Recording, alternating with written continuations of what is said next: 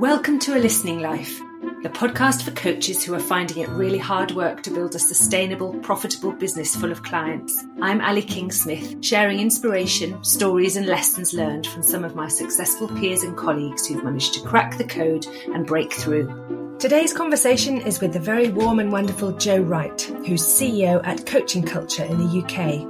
It is about marketing, and don't let anybody say that it's not, because it is. You have to have a voice, you have to have a passion. This is about getting out there and making a difference. This is about helping others. This is about other people. And on the back of that, you will grow. As coaches, we are brilliant at helping others with their belief. We have to take our own medicine because it is about mindset. It is about believing you can do it. A Listening Life is a business dedicated to helping coaches who are tired of trying to grow their business into something that makes them happy and brings in the money. Podcasts, events, mentoring and courses. Find us on Instagram at A Listening Life and through the website listening-life.co.uk. Today's conversation is with the very warm and wonderful Jo Wright, who's CEO at Coaching Culture in the UK, where she's been on a compelling journey building an organisation with her co-founder Adam Kara since 2017. When I first asked Jo to join me on A Listening Life, she wanted to pre-warn me that she's not a freelance coach now, she's a business owner, and would she be relevant to the audience? It was an adamant yes please from me, because my greatest wish for coaches listening to this podcast is that they hear true stories of real accessible people who don't have superpowers, shortcuts or fairy dust, but have just taken the big steps and brave decisions that are available to us all in order to build a sustainable business. So this is Jo Wright from Coaching Culture and me, Ali King-Smith, meeting in July 2022 to discuss ways she's managed to build a listening life for herself and her fast-growing team. Join me, if you will, stepping into the time capsule, moving back in time to the moment when you started to realise, actually, this is a thing. I could pay my mortgage with this thing. It's a business. What was going on then? Well, obviously, for us at Coaching Culture, we launched a product and what we would consider a minimum viable product to get out there, and started realising, you know, we were getting great feedback. People were paying us for the solution. And so that was, obviously I'm part of Coaching Culture as opposed to a freelance coach. So yes, it was just the feedback we started getting, and actually the drive, the fuel really to keep on going. And we knew we'd landed on something very special in certainly in our first part of we've got a platform now, but at the time it was one product, and we kept moving. But before that, before the product started selling, we actually had already thrown out a magazine for free. Yeah. And the very first time we sent it out, it went out to 200 people, and we were sat on the floor stuffing envelopes, handwriting them. And the fact that 200 people raised their hand to say, we're interested in this, made us realise there's something special. People are wanting to build a coaching culture. How do we best support them to get this out to the masses? So it's obviously a very different model to a freelance coach. Yeah. But I could that is me going back in time to when you realise, yeah, we've landed on something here. Yeah, fascinating. So tell me about that then. So there was Jo, and then there was a coaching course, and then there was some coaching, and then there was this big step into something different. So tell me about that sort of story. Whoa, well, so I'd always been a leader and manager that coached. Didn't always know that's what I was doing. I remember the moments when I felt that I was coaching.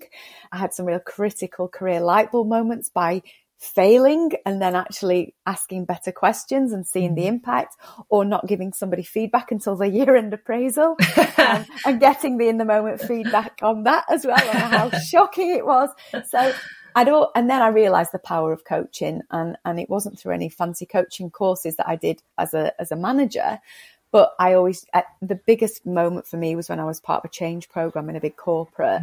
And I realized that actually coaching conversations and winning hearts and minds and listening to people, really buy into things. Yeah. It was all about the art of conversation, two-way. And I knew it was coaching that was doing it. So I knew I wanted to go and do a professional qualification.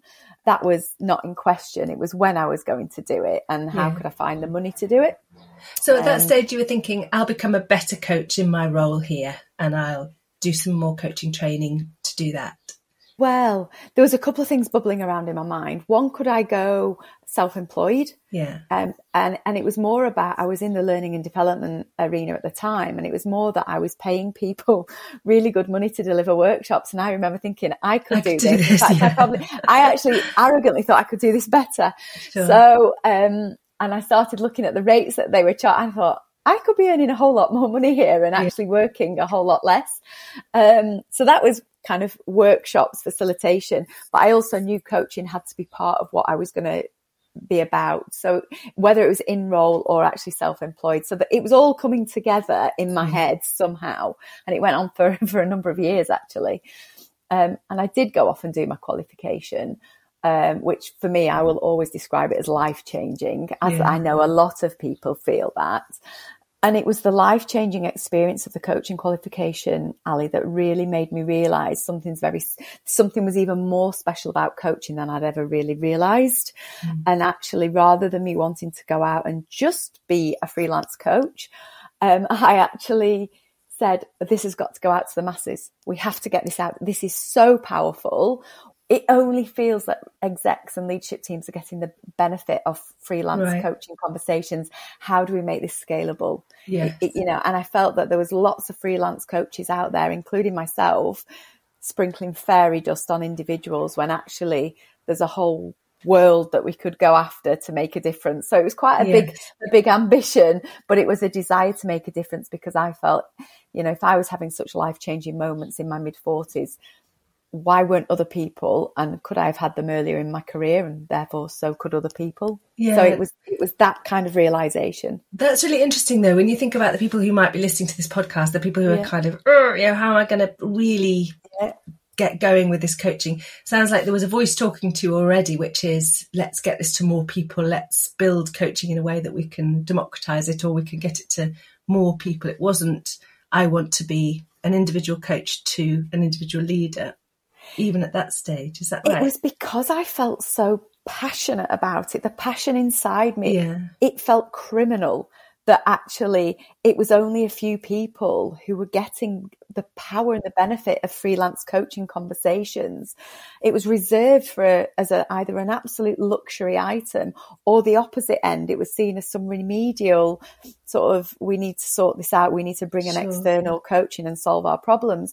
And actually it was like, no, there's a whole lot of people in between here who should be benefiting, because coaching is so amazing. It was that, and I just felt such a burning passion about something needs to be done differently. So real purpose-led thinking now, sort of, how am I going to make this happen? So what were the steps then to, okay, so I've had this thinking begin of, I'd like to change the world through coaching, and now what happened? And it wasn't an I, it was actually a we. So I'd already at this point got chatting to my now business partner, and we were having a world putting to rights conversation. So it was in those moments, he was really coaching me. He was already running his own business as a CEO, and it was a tech business. And I was, kind of on my coaching's amazing soapbox, and it should be out to the world. But how on earth do we do that? And he just sat there really quiet. He's the entrepreneur, and he just went, well, can it be done digitally? And I don't mean virtually, I mean digitally. So through a tech platform. And I was just about to say, absolutely not. This is a human to human conversation. And I thought about it, and I thought, actually, something could be done digitally that's powerful, that can make a difference. Yes is the answer. And that was the moment. So it was definitely a we. And he's got the technical wizardry, and I've got the people coaching side. And it was the collaboration of the two that has actually created something really magical. Yeah, nice. So I'd love to explore that partnership a wee bit, if you're happy to go there. Definitely.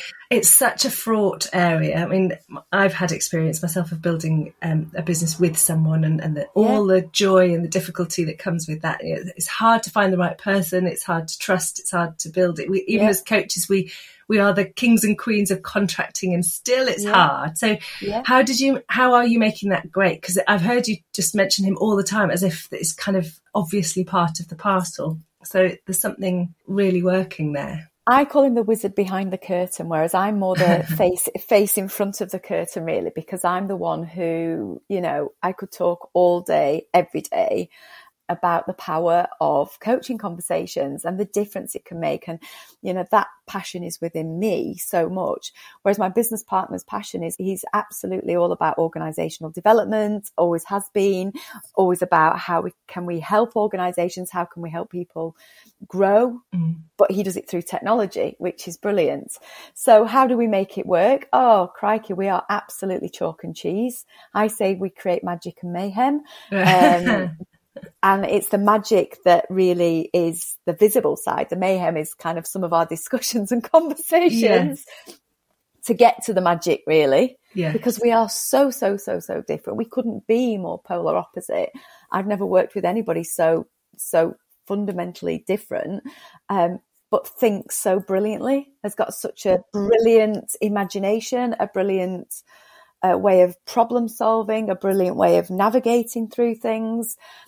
Very logical and very data driven, whereas I'm very heart and very intuition. So we are so opposite, but actually that's what's working. And it's been a real learning. It's been challenging for both of us, but we're still creating something magic because we've both got the vision and the dream to the difference that we're going to be making. And we've got that in our team as well here at Coaching Culture. So did you get help with that when you came together as a pair, or did you just start throwing the track down in front of the train? How did you build the partnership? Just through conversations and building trust. Trust developed really quickly. And I think to the point now, you know, the sort of trust you've only really got with your siblings. It's kind of that. It's such a partnership where we can say whatever we want, no matter what that is. And I think that level of trust and honesty really helps us. And it's not easy. It's absolutely not easy. It's like marriage is nice and relaxing, isn't it? It's really hard building a business with somebody, you know, because building a business is challenging, but it's also amazing. Yes. It's really, it's like this bizarre weighing scales. It's highs, it's lows, it's highs, it's lows. But all the time, our purpose behind what we're doing binds us very much together. Yes. So I imagine there are lots of coaches early in their journey with an idea, with a thought of someone they could build it with. So what's the magic sauce that turns those big thoughts into, right, we're going to actually make this happen? What were the early steps to, come on then, let's make it real? Unwavering belief. Number one. Somebody told me early on into my journey of going self-employed, obviously that's now moved into building really quite a lovely business, you'll have your wobble days. And I'm always here if you, as part of your wobbleometer, you know, you'll have your wobble days. And for me, particularly with Coaching Culture, I just don't have the wobble days. The wobble days don't happen because the belief and the drive behind that unwavering belief in myself, my business partner, the team, the very thing we're creating just keeps driving. So for me, it's unwavering belief. And as coaches, we are brilliant at helping others with their belief. We have to take our own medicine. We have to either get a coach or self-coach or both, because it is about mindset. It is about believing you can do it, and then asking yourself the right questions to come up with the right answers to figure it out. Because we're very passionate here at Coaching Culture that everything is solvable. It's just how. Yes. It's just how. So it's having that growth mindset that is just unlimited, asking yourself the right questions to figure out the answers. How to do it with the most ease without the wheels wobbling. Yeah. And it is about that. It's kind of often thinking, what's the lowest, I know some people hate this phrase, but what are the lowest hanging fruit? What are the smallest things you can do that will have the biggest impact? Yes. What flows? flows? Absolutely. It's focusing on, and it is about marketing. And don't let anybody say that it's not, because it is. You know, I get people ringing me saying, oh, how have you done it? And I'll say, and how active are you on LinkedIn? And they'll go, oh, I'm really not. I like to watch LinkedIn. I'm like, well, that's not helpful. You have to have a voice. You have to have a passion. And unless you just want to be in your local community coaching, this is about getting out there and making a difference. Yeah, let's talk about that a bit, because I've got quite a strong view about, I think I'm rather ungenerous in my patience with new freelancers who say, but I hate marketing and I don't like getting out there. And I'm just like, well, how are you going to do it then, mate? Because you're not going to get out there.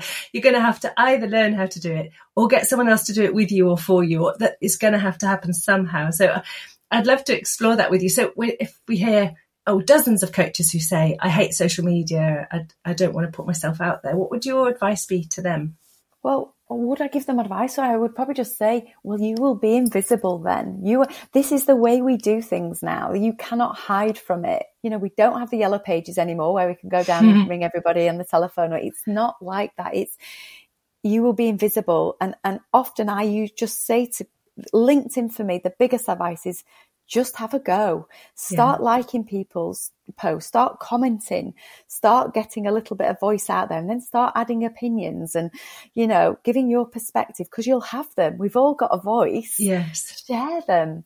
And one of the greatest books I read, even though I read it possibly later because I'd already felt the fear, it was Feel the Fear and Do It Anyway. Yeah. You know, even last night I was reading a post saying some people aren't putting posts out on LinkedIn because they're frightened of what former colleagues would think. Don't care. Get it out there. And I found you find your tribe on social media. You attract who you want. And the people who you don't want to attract, you're not attracting them. They're not coming to you. They're not commenting. They're not they may be watching on with envy because they're not doing a post. I had somebody who used to criticize my post a lot, and he always made himself look unkind. Yes. And I used to think, you're making yourself look really daft here. If that's what you want as your personal brand, fine, crack on. But you're not my tribe. And he's piped down and disappeared now. Yeah, you have to put a lot of faith, I think, in the people that you care about will care about you too, and it'll go okay. I mean, I've made some mistakes over the years. I think I offended a couple of people by having a view. But you start to realise what is okay to own online and what isn't. But you've got to make some mistakes somehow. Definitely. And I think... So I know what my mistakes were really early on. I would try and tell everybody what we were doing at Coaching Culture and like, oh, look at our product. And people are like, what are you telling me that for? And I'm like, oh, I thought I was helping you. I've got a solution here to share with you. Whereas I do a lot less of that now. I do some because sometimes it's really appropriate to. And actually, we are here to solve people's problems. We have got the right solutions, and social media should be a support outlet for that. But actually, I think, you know, you can do that more when you've built your own trust, and you've built your own trust with the people who are following you. And that's what it's about. And I do think, you know, it's fine to have a counter argument. It's not all just about, you know, agreeing with people all the time, and it is good to have a counter argument as long as it's delivered in the right way, as long as it's done in a kind way and carefully considered, rather than looking like you're pulling down the person who's actually made the effort to post it in the first place, which I think is, and I think, you know, I say to people, just be yourself. Just be yourself. You will find your tribe through that. Yes, people will like it or they won't like it. Yeah, exactly. I always say to coaches, coach then, ask a question, just reflect on something, just wonder and be curious, put it out there and see. Somebody else might have an idea that might get the conversation going. You don't have to know anything to post on LinkedIn. Absolutely. And I often reflect on LinkedIn back what's been going on in my day. So I story tell because I think there's always rich pickings of learnings in my experiences, because everybody has them every single day. You know, for me, I'm 50 now, but every day still feels like a school day. In fact, it's getting even more like a school day. Yeah. So it's about sharing that. People can take from it or they don't take from it. You know, I just feel LinkedIn for me is a fabulous platform to learn from other people. It's like a giant classroom with so many rich, diverse thoughts out there. You know, people commenting from America. I couldn't be sat with them next to me here having that conversation. I just think LinkedIn is phenomenal. And I've only really got used to using it, you know, since I've been doing Coaching Culture. Yes. And I love it. Before that, did you have some sales and marketing of any sort in your career on your CV, or have you acquired it as you've gone? So I've got a real breadth of learnings. So marketing was quite early on in my career in drinks. So I was in drinks marketing. Sales, drinks again, so FMCG selling. And then I became a sales trainer. So I do know about sales and marketing. Yeah. And I remember when I decided I was doing my coaching qualification, I rang up the qualification organisation and said, will this be able to help me set up my own business? And they went, well, that's really about the sales and marketing side. And it really is. The power is in marketing. And I think a lot of freelance coaches are really fearful of selling. And I think we have to reframe it from the word selling, Yes. which seems to have negative connotations. And this is about helping people with their problems and their areas to support them. This is about helping others. Yes. That's what freelance coaches are all about, helping others be the best they can be. And actually, if you don't tell people what you're doing, I see it as you're withholding your value. Yes. You're withholding what you could offer others. This is about other people. And on the back of that, you will grow. Someone said to me a little while ago, it's like you've got the key to somebody's cupboard to unlock all the things they need in your pocket. So if you don't get your key out, they can't open their cupboard. So just offer them the key and see. Absolutely. And I see it as, if you put it about other people all the time, if you make it about others, the business will grow. Yes. It's about service to others. It's about value to others. Your business will grow. Yeah. Fact. But if you're withholding that service and not telling people about it, your business won't grow. I mean, that would be a lovely takeaway. If people take just one thing away from this conversation, it's that you've got something clever that will help somebody unlock a difficulty. So maybe offer it.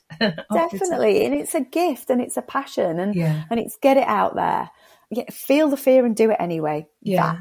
It's that. Read that book. And it's all about, what's the worst that can happen? Somebody's not going to knock on your door and punch you in your face because of a post you've put out on LinkedIn. I don't like your product. Yeah. Bang. What is the very worst? You might lose a follower, but you might gain 50. Yeah. And actually losing the wrong follower is a good thing. They off they go and make room for it's about belief and confidence and passion to make a difference in the world will help get over those barriers. Yes.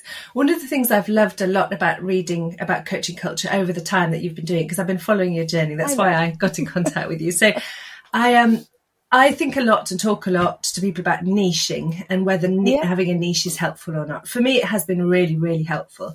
But I align it in my thinking with purpose and clarity. So your clarity around this is what we offer and this is who it's for feels nichey to me. It is a niche, but it's not a defined, it's not a tool, is it? It's a real purpose-led, heart-led reason for existing. What are your thoughts for newbies about starting to identify their own purpose, niche, whatever you want to call it? People saying, I don't know where to start. I think as an out-and-out newbie, just do something. I think once you start in the niche category to start with, and this is only my opinion, you could be narrowing yourself down into a little area. I think go with the flow, take every opportunity, follow every conversation.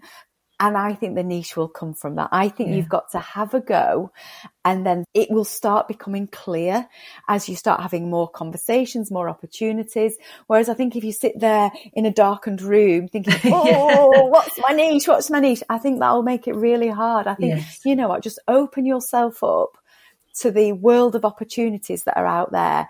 And I think the niche will follow. Yes, and maybe listening to the voices in your head at the same time, because you already had a voice saying, get it to more people, find a way to coach more humans. And it was through a conversation, though. It was a coaching conversation with my now business partner. He was coaching me.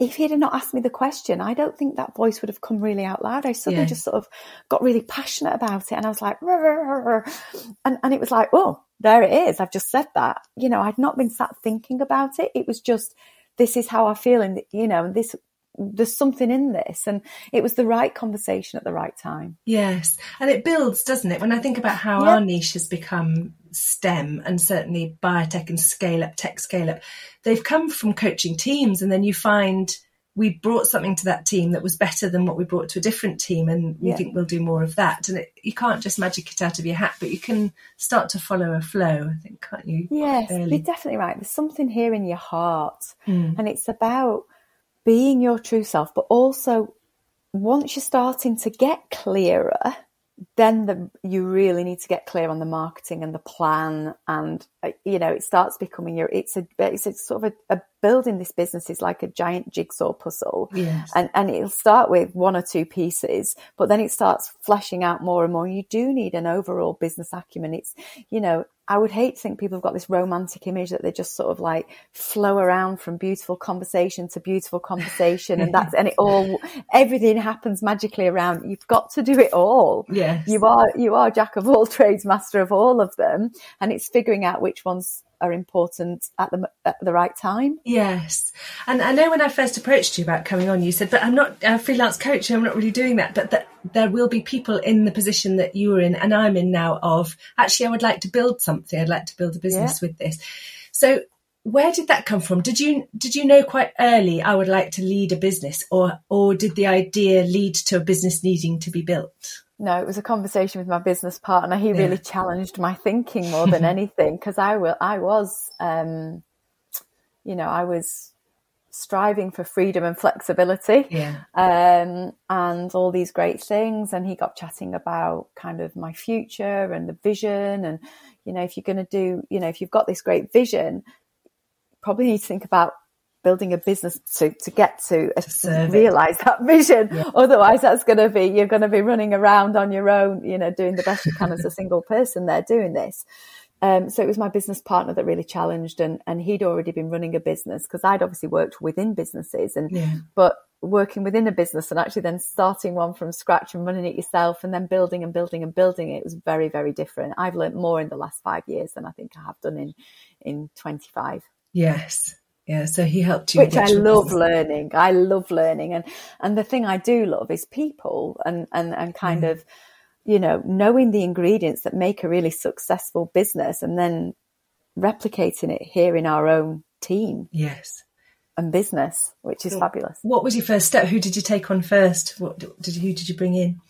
Oh, that's an interesting question. My husband was the first employee. He's not anymore. That was just for a short time. That was a learning. How suddenly your business becomes 24/7. So actually, we outsourced things first. Yeah. So it wasn't, we literally went to a local design agency to get all our branding sorted. So we outsourced things first. We got somebody outsourced to set up to do the tech. So it still was to us for quite some time. And then actually we realised that we really needed somebody to come and help business develop and sell for us, because we were getting too much interest. We were running around then doing all of this. Yeah. So he came in and he really did a great job and got us off the ground, to be fair, in terms of our first, a good number of customers. And it was proving the concept at a lower risk, if that makes sense. Sure. Because if the concept hadn't have worked, we had to figure again, but we weren't then putting anybody else's jobs or career on the line. And then one of the people in our design agency that we were using went freelance, and then decided actually she'd quite fancy come to work for us. So she joined us. So we've definitely attracted some of the earlier people who they were freelancers. They've now come in-house, even our copywriter. And so we've definitely attracted people to what we're doing, because people know we're doing something very special. Yeah, you obviously got a great energy. You have to be careful talking to Joe Wright. If you're not careful, you end up being a business partner, marrying her, coming to work for her. No, don't say that. No, that's great. Yeah, so I think we followed a fairly similar journey, building, and I think I had it in my head, I will build a freelance team, we'll stay a freelance team, but there comes a point when actually there's something magical about the energy being on the inside and starting to employ and grow that way. There is definitely something different, and it's really... There was a moment in time when we just suddenly looked around and thought, we've really got a business here. Yeah. We've now got, we had our office. Our first office was a little, the first one was a kitchen table. And I have visions one day that, like the start of Amazon and the start of other things where you see them in the garage or their shed packing I want that to be coaching. I want that to be coaching culture, you know, black and white picture. Whereas the first office was like a two-roomed office. Practically, you know, it was definitely larger than a cupboard, but not much. And we squashed quite a few of us in there, and we were above a dry cleaners in our local village. And we used to just get distracted. We'd go off to the pub at like 3:00. We were right in the village centre. We'd all go, oh, it's been a really tough day. Let's all go to the pub.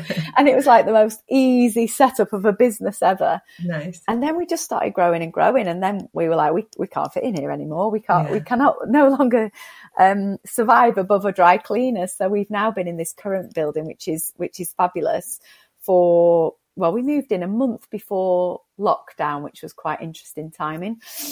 Suddenly committing to a 3-year deal on a big office, and then suddenly Boris tells us that we've got to work from home. It's like, thanks for that, Boris. But anyway, so we've been in this fabulous building. So this is our podcast room. We're a converted chapel. We've got it's got a really nice vibe. We've got a huge main room, and then we've got a boardroom, but that's just kind of a meeting room. We're thinking about maybe repurposing that and doing something very different with it. So we've got a lovely office now, and we've got ambitions again to go bigger and bigger, but for now we're happy here. Yeah, fantastic. Well, congratulations, Jo. It's an awesome achievement. I'm always fascinated by people who just set up a business without any drama. They just start a shop, or they just start a business. Because my environment was, my mum worked for NHS all her life. My dad was ICI all his life.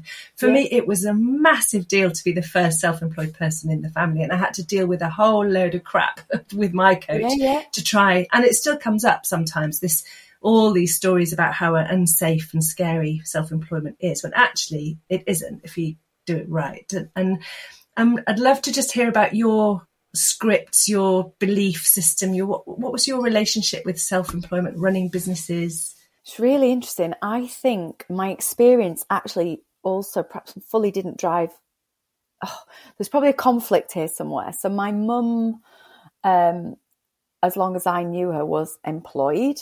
My mum passed away when I was 17. So as long as I knew her, was always employed by others. And so was my dad. And they worked really, really hard in kind of a very working class background, blue collar environment. However, my mum's mum had always run her own cafes, always. And my mum used to work in them. I always remember every time the weekly newspaper from our local town landed on the doormat, she would be trawling through it to see if there was any little businesses that she could go and buy. And it was mainly sandwich shops or cafe, that kind of thing, because that's what her mum had done. And she'd had two really successful cafes. One was on the local town market, where, you know, everybody was piling in there. It was really great food. And so my mum was always looking, but she never made that next step.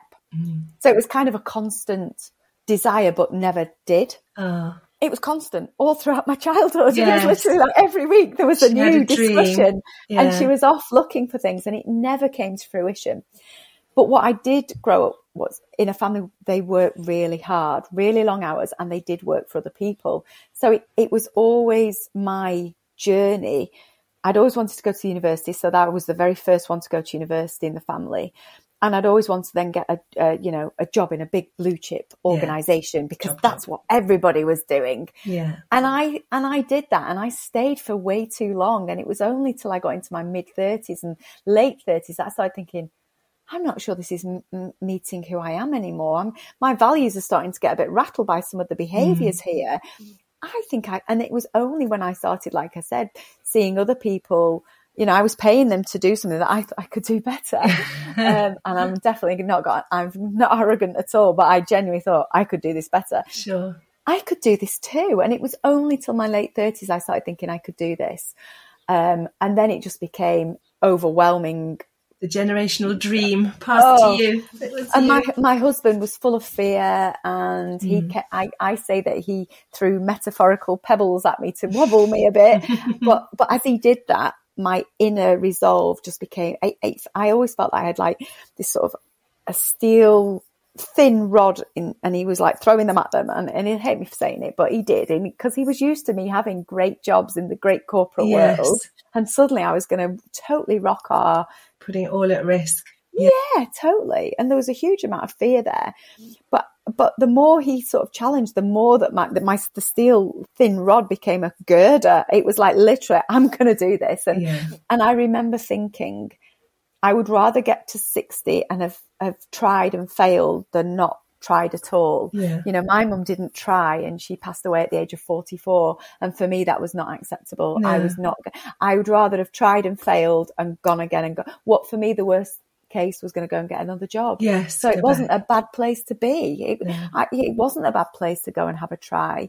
And you know, I've never looked back since. How interesting. Oh, she'll be looking from wherever. She absolutely. Yes. Well, and I often talk about this in my story. My mum passed away at 44. My life transformed at 44. And I just don't believe there's any coincidence in there at all. That is, I didn't believe I was even going to be alive beyond 44. And it was a very subconscious belief. Yes. And it was a ridiculous belief, but nonetheless, it was there. And then I did my coaching qualification at 44. And my limiting belief just went right out of the window. Lifted. Yeah. They just went and everything transformed. And here I am at 50. A huge thank you to Jo, who was, as always, on sparkling form, open and happy to explore. I could have talked all day, and maybe one day Jo will be able to talk again about the million other topics that we didn't get to today. I'll put the link to Coaching Culture in the show notes on the website. When I had a look myself, I was struck by the video and content library and wondered about whether I could offer any of that to my own clients. Speaking to Jo, it's clear that yes, there is a real opportunity for coaches to use the materials with their own clients, either by introduction or some form of affiliate agreement. I don't know all the details, but I definitely recommend having a look. And if you work with corporate clients, give them team a call. All power to you at Coaching Culture, and good luck with the next phase of your journey, Jo. You're inspiring an industry as you work, so congratulations on finding your flow. My huge thanks to producer Steve Folland and to Lauren Hills at HQ. A Listening Life is a business dedicated to helping coaches who are tired of trying to grow their business into something that makes them happy and brings in the money. Podcasts, events, mentoring and courses. Find us on Instagram at A Listening Life and through the website listening-life.co.uk.